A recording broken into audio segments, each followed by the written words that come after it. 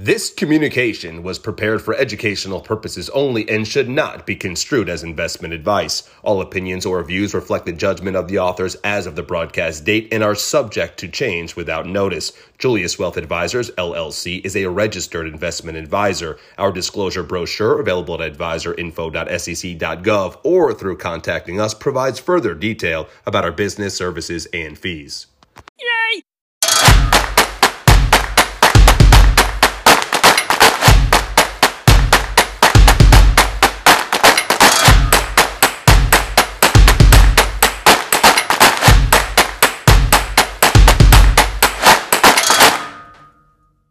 Welcome to the first ever Big Bo Show. That's show with a $sign. I'm your host, Big Bo, also known as Jason Blumstein, the CEO and founder of Julius Wealth Advisors. Can be reached at info@juliuswealth.com, 201-289-9181, and www.juliuswealthadvisors.com. Let me introduce this show to you. This show will be about three things. We'll eventually be adding people to the show as guests to talk about three core items: integrity, knowledge, and passion. But before I go into those three core items, let's give a brief explanation of who Big Bo is. Growing up, I was a two-sport athlete in South Florida, and when I was little, I was always a big kid. My dad ended up nicknaming me Bobo, and then I grew and grew, and that name eventually got old because when you're as big as I got up to, you can't really call a big guy Bobo. I got shortened to Bo. All my friends growing up only knew me as Bo through school, through sports, and I even got to a point where I had to write my name down on a Scantron test, and I forgot my real name for a second, which was Jason. In my professional life, people mainly know me as Jason, and that's why I want to introduce you how the name came about, since people in both phases of my life, growing up as a child and now my professional life, know me as two different names, but this show is mainly about my core values. And those three core values are integrity, knowledge, and passion. Let's talk about integrity for a second. Call me old school, but when you look someone in the eye and you tell them they will to do something, I will do it. I've been working in the financial services industry for the past 17 years.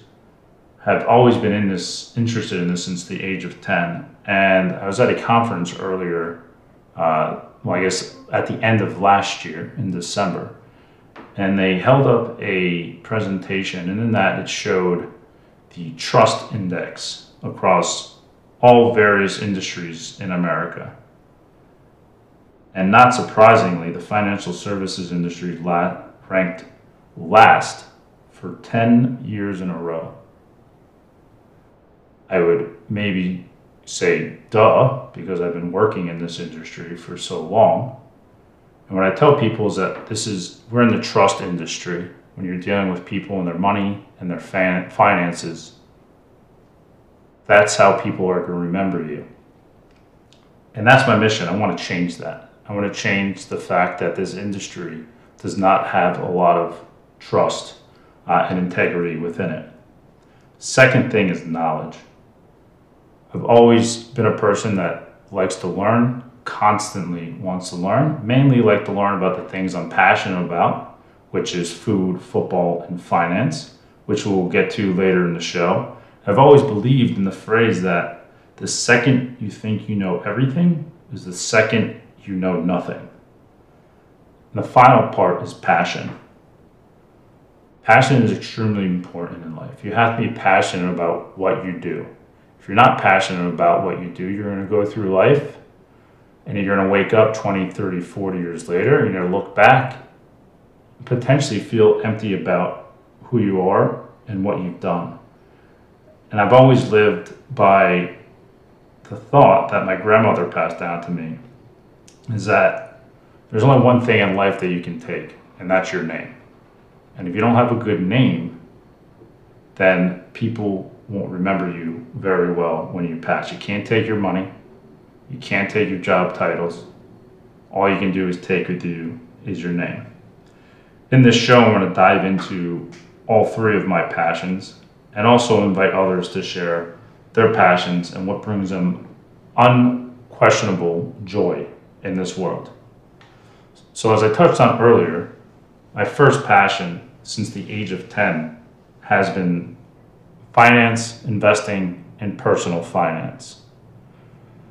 If you go to my website, www.juliuswealthadvisors.com, you'll see the background of how I got into this industry from my grandfather, Julius, whom I named my firm after, when he bought me my first 5 shares of Goodyear Tire and 5 shares of Pepsi. I'm not going to go into that story now. I'll invite you to go onto my website, www.juliuswealthadvisors.com, and read the blog, The 10-Year-Old Investor. But the one thing that I've noticed throughout my life is that most people that I come across lack basic financial literacy.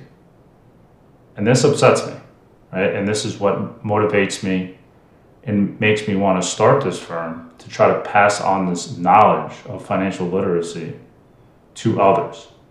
I was fortunate enough to learn this from my grandfather, the importance of this. And it's no wonder that most people do not have financial literacy. I always joke around with people in a serious manner, though, that the average education in America is through high school. I don't know about you, but when I was going through school, there was zero mandate on taking anything to do with money, personal finance, or anything like that in school. I had 1 year of an elective, 1/4 of an elective, and I ended up taking it because I was interested in it. There was about 20 other kids in that class, but besides me and those 20 other kids, no one got any knowledge on financial literacy throughout school. But for some reason, we're mandated to take things like social studies and history, which are important. But the last time someone came up to me and asked me to name the 50 state capitals of America after I took that test has been zero. Yet every single day we have to deal with money. There's not one day that goes by that you're not dealing with money, whether you're buying milk at the grocery store, opening up a bank account, investing, what have you. So I'm on a mission to change this and educate people on finance, personal finance, and get rid of this endemic where people essentially learn about personal finance by making mistakes. And I've seen this with very, very smart people, whether they be people in my own industry, doctors, lawyers, engineers, CEOs, entrepreneurs, athletes. We all are learning from our mistakes. And the worst thing someone could do is think they know everything. You have to give up what you don't know. This good example of this is when my wife asks me to do something around the house. I am the least handy person that you know. So what do? I research it, but ultimately I try to bring in someone that knows more than me to help me out to fix the problem. The best thing someone could do when it comes to finances and personal finance is just start. And what I mean by that is take that first step to start to get educated, to start putting money away, to reach out to someone that knows more than you, to help you out. There's seemingly this anxiety or this embarrassment when it comes to talking about money and talking about wealth in this country. But here's the facts. The facts are that people are struggling.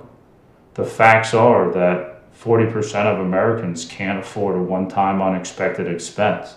The facts are that the percentage of millionaires in this country hasn't changed on a real basis in over 20 years. So what are we going to do about it? Are we going to go ahead and continue to do the same things that we've done over and over and over again and expect different results?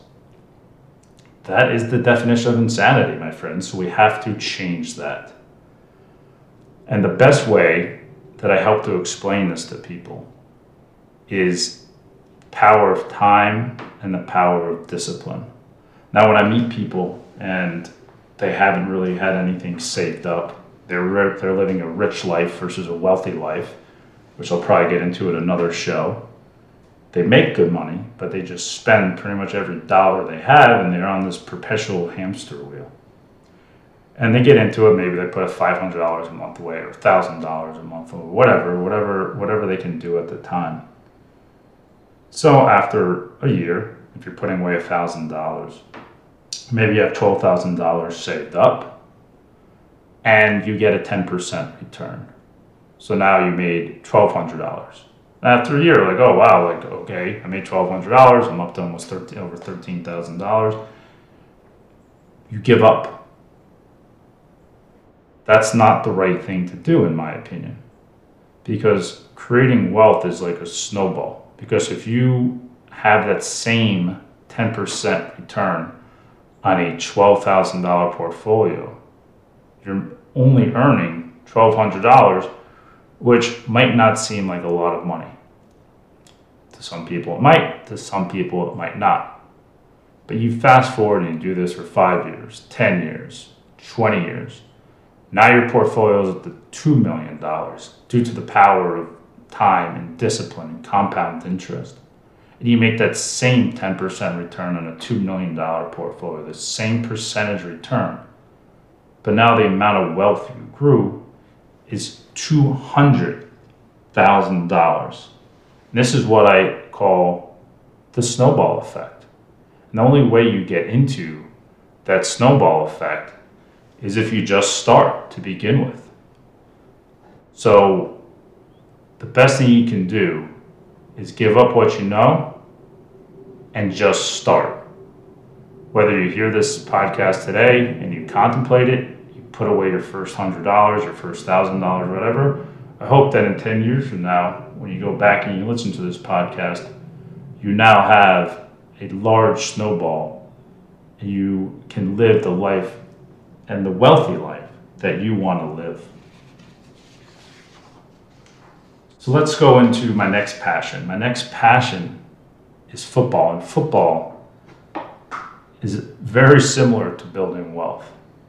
In football, you got to put in the time to be a champion.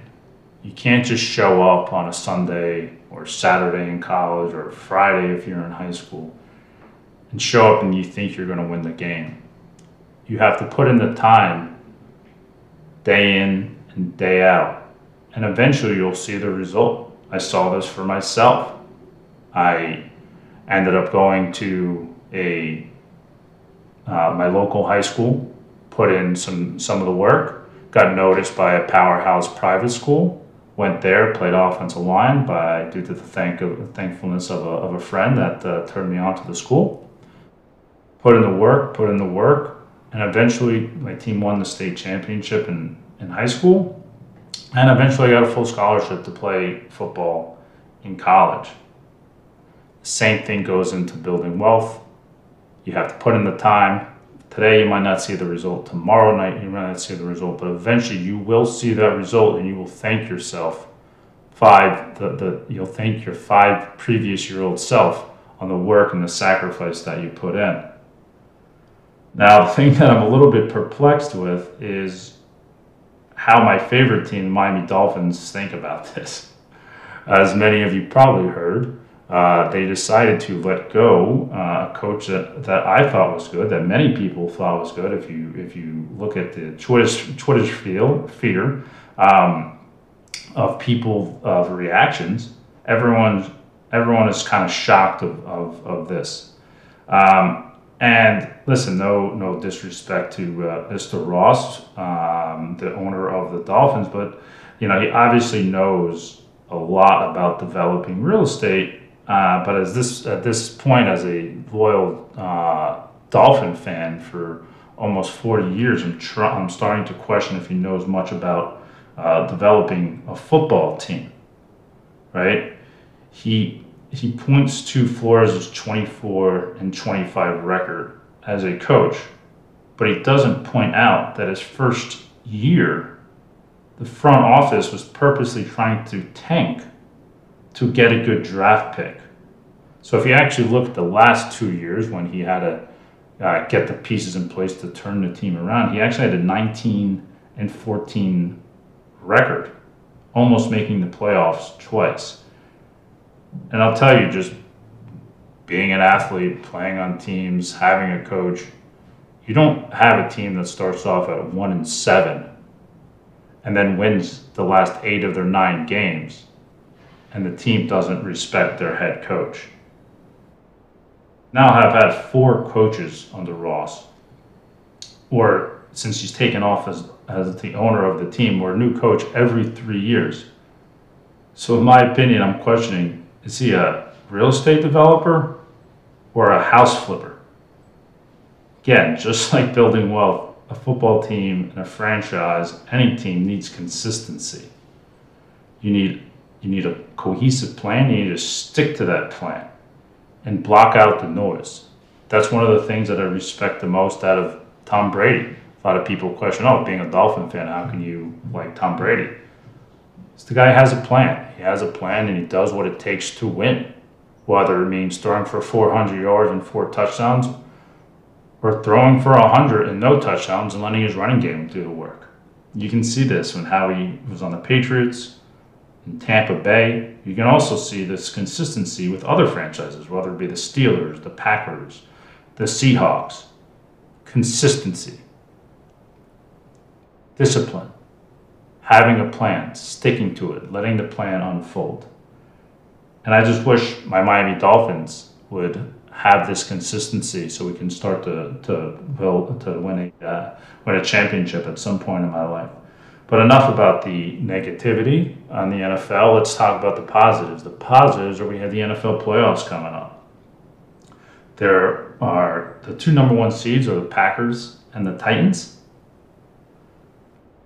There are many great storylines going into the playoffs this year. You have Aaron Rodgers seemingly versus the world with what's been going on with him this year. You have Mahomes, who most people wrote him off in the beginning of the year when they started off slow. I know firsthand. I had him and Travis Kelce on my fantasy football team, which was the worst season I've had in my history of playing fantasy football.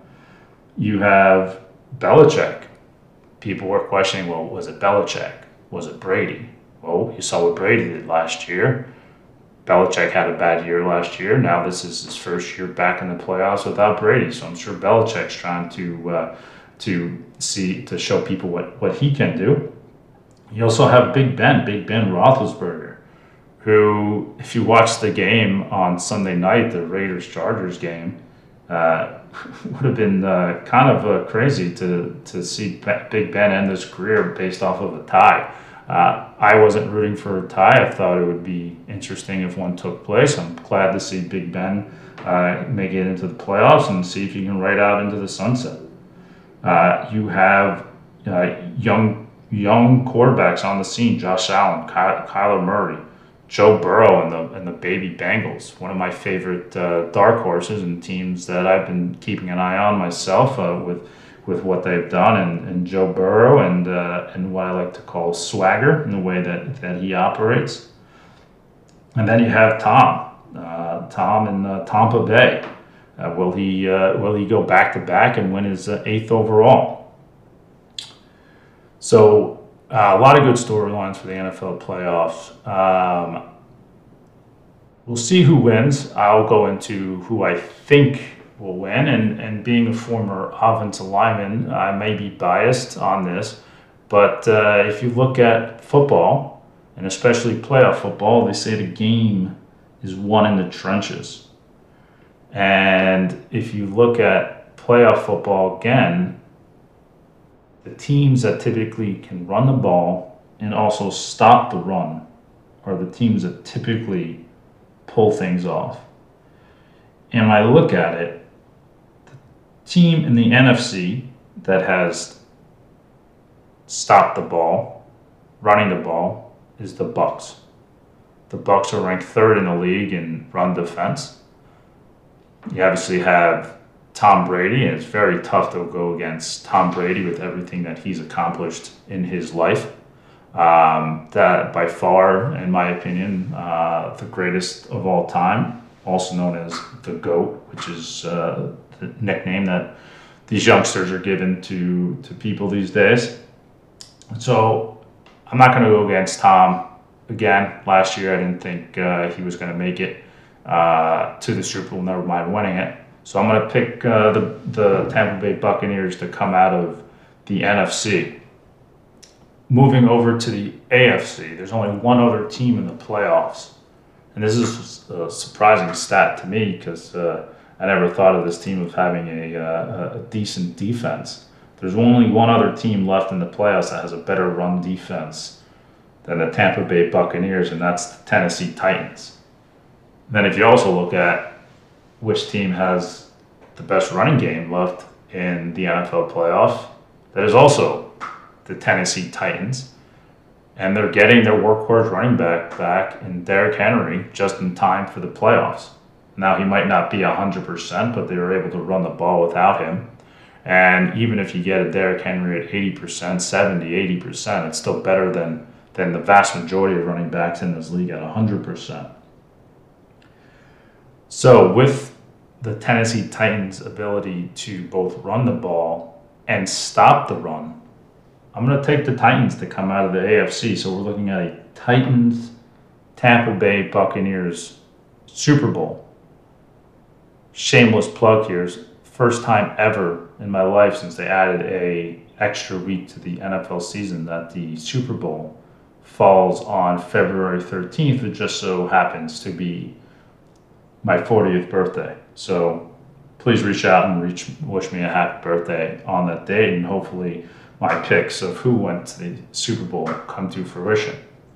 Now, who wins? Who wins in the Super Bowl? Again, very tough to go against Tom Brady. However, I will go against Tom Brady on here because I think they have, the Titans have the ability to get after Brady from a defensive front perspective, and also run the ball to take the ball out of Brady's hands and control the clock. You also have their head coach who actually used to play with Brady. So I'm sure he knows a lot about Brady on the other side of the ball, being a linebacker himself. And I think he'll pull it off and take down Tom Brady and the Tampa Bay Buccaneers. So I'll take the Tennessee Titans to win the Super Bowl. Again, my dark horse, though, however, is the Cincinnati Bengals. That's a really fun team to watch. Probably too young, too inexperienced to go all the way this year. The other ironic part about the Tennessee Titans winning it all is that their quarterback is a gentleman named Ryan Tannehill, which, bringing it back to my friend Mr. Ross, the owner of the Miami Dolphins, I recall him trading him away in 2019. But I digress.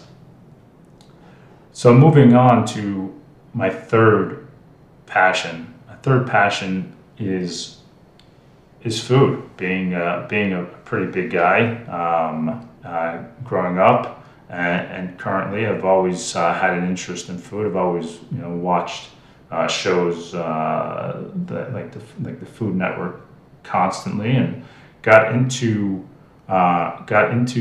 smoking foods like briskets, chicken.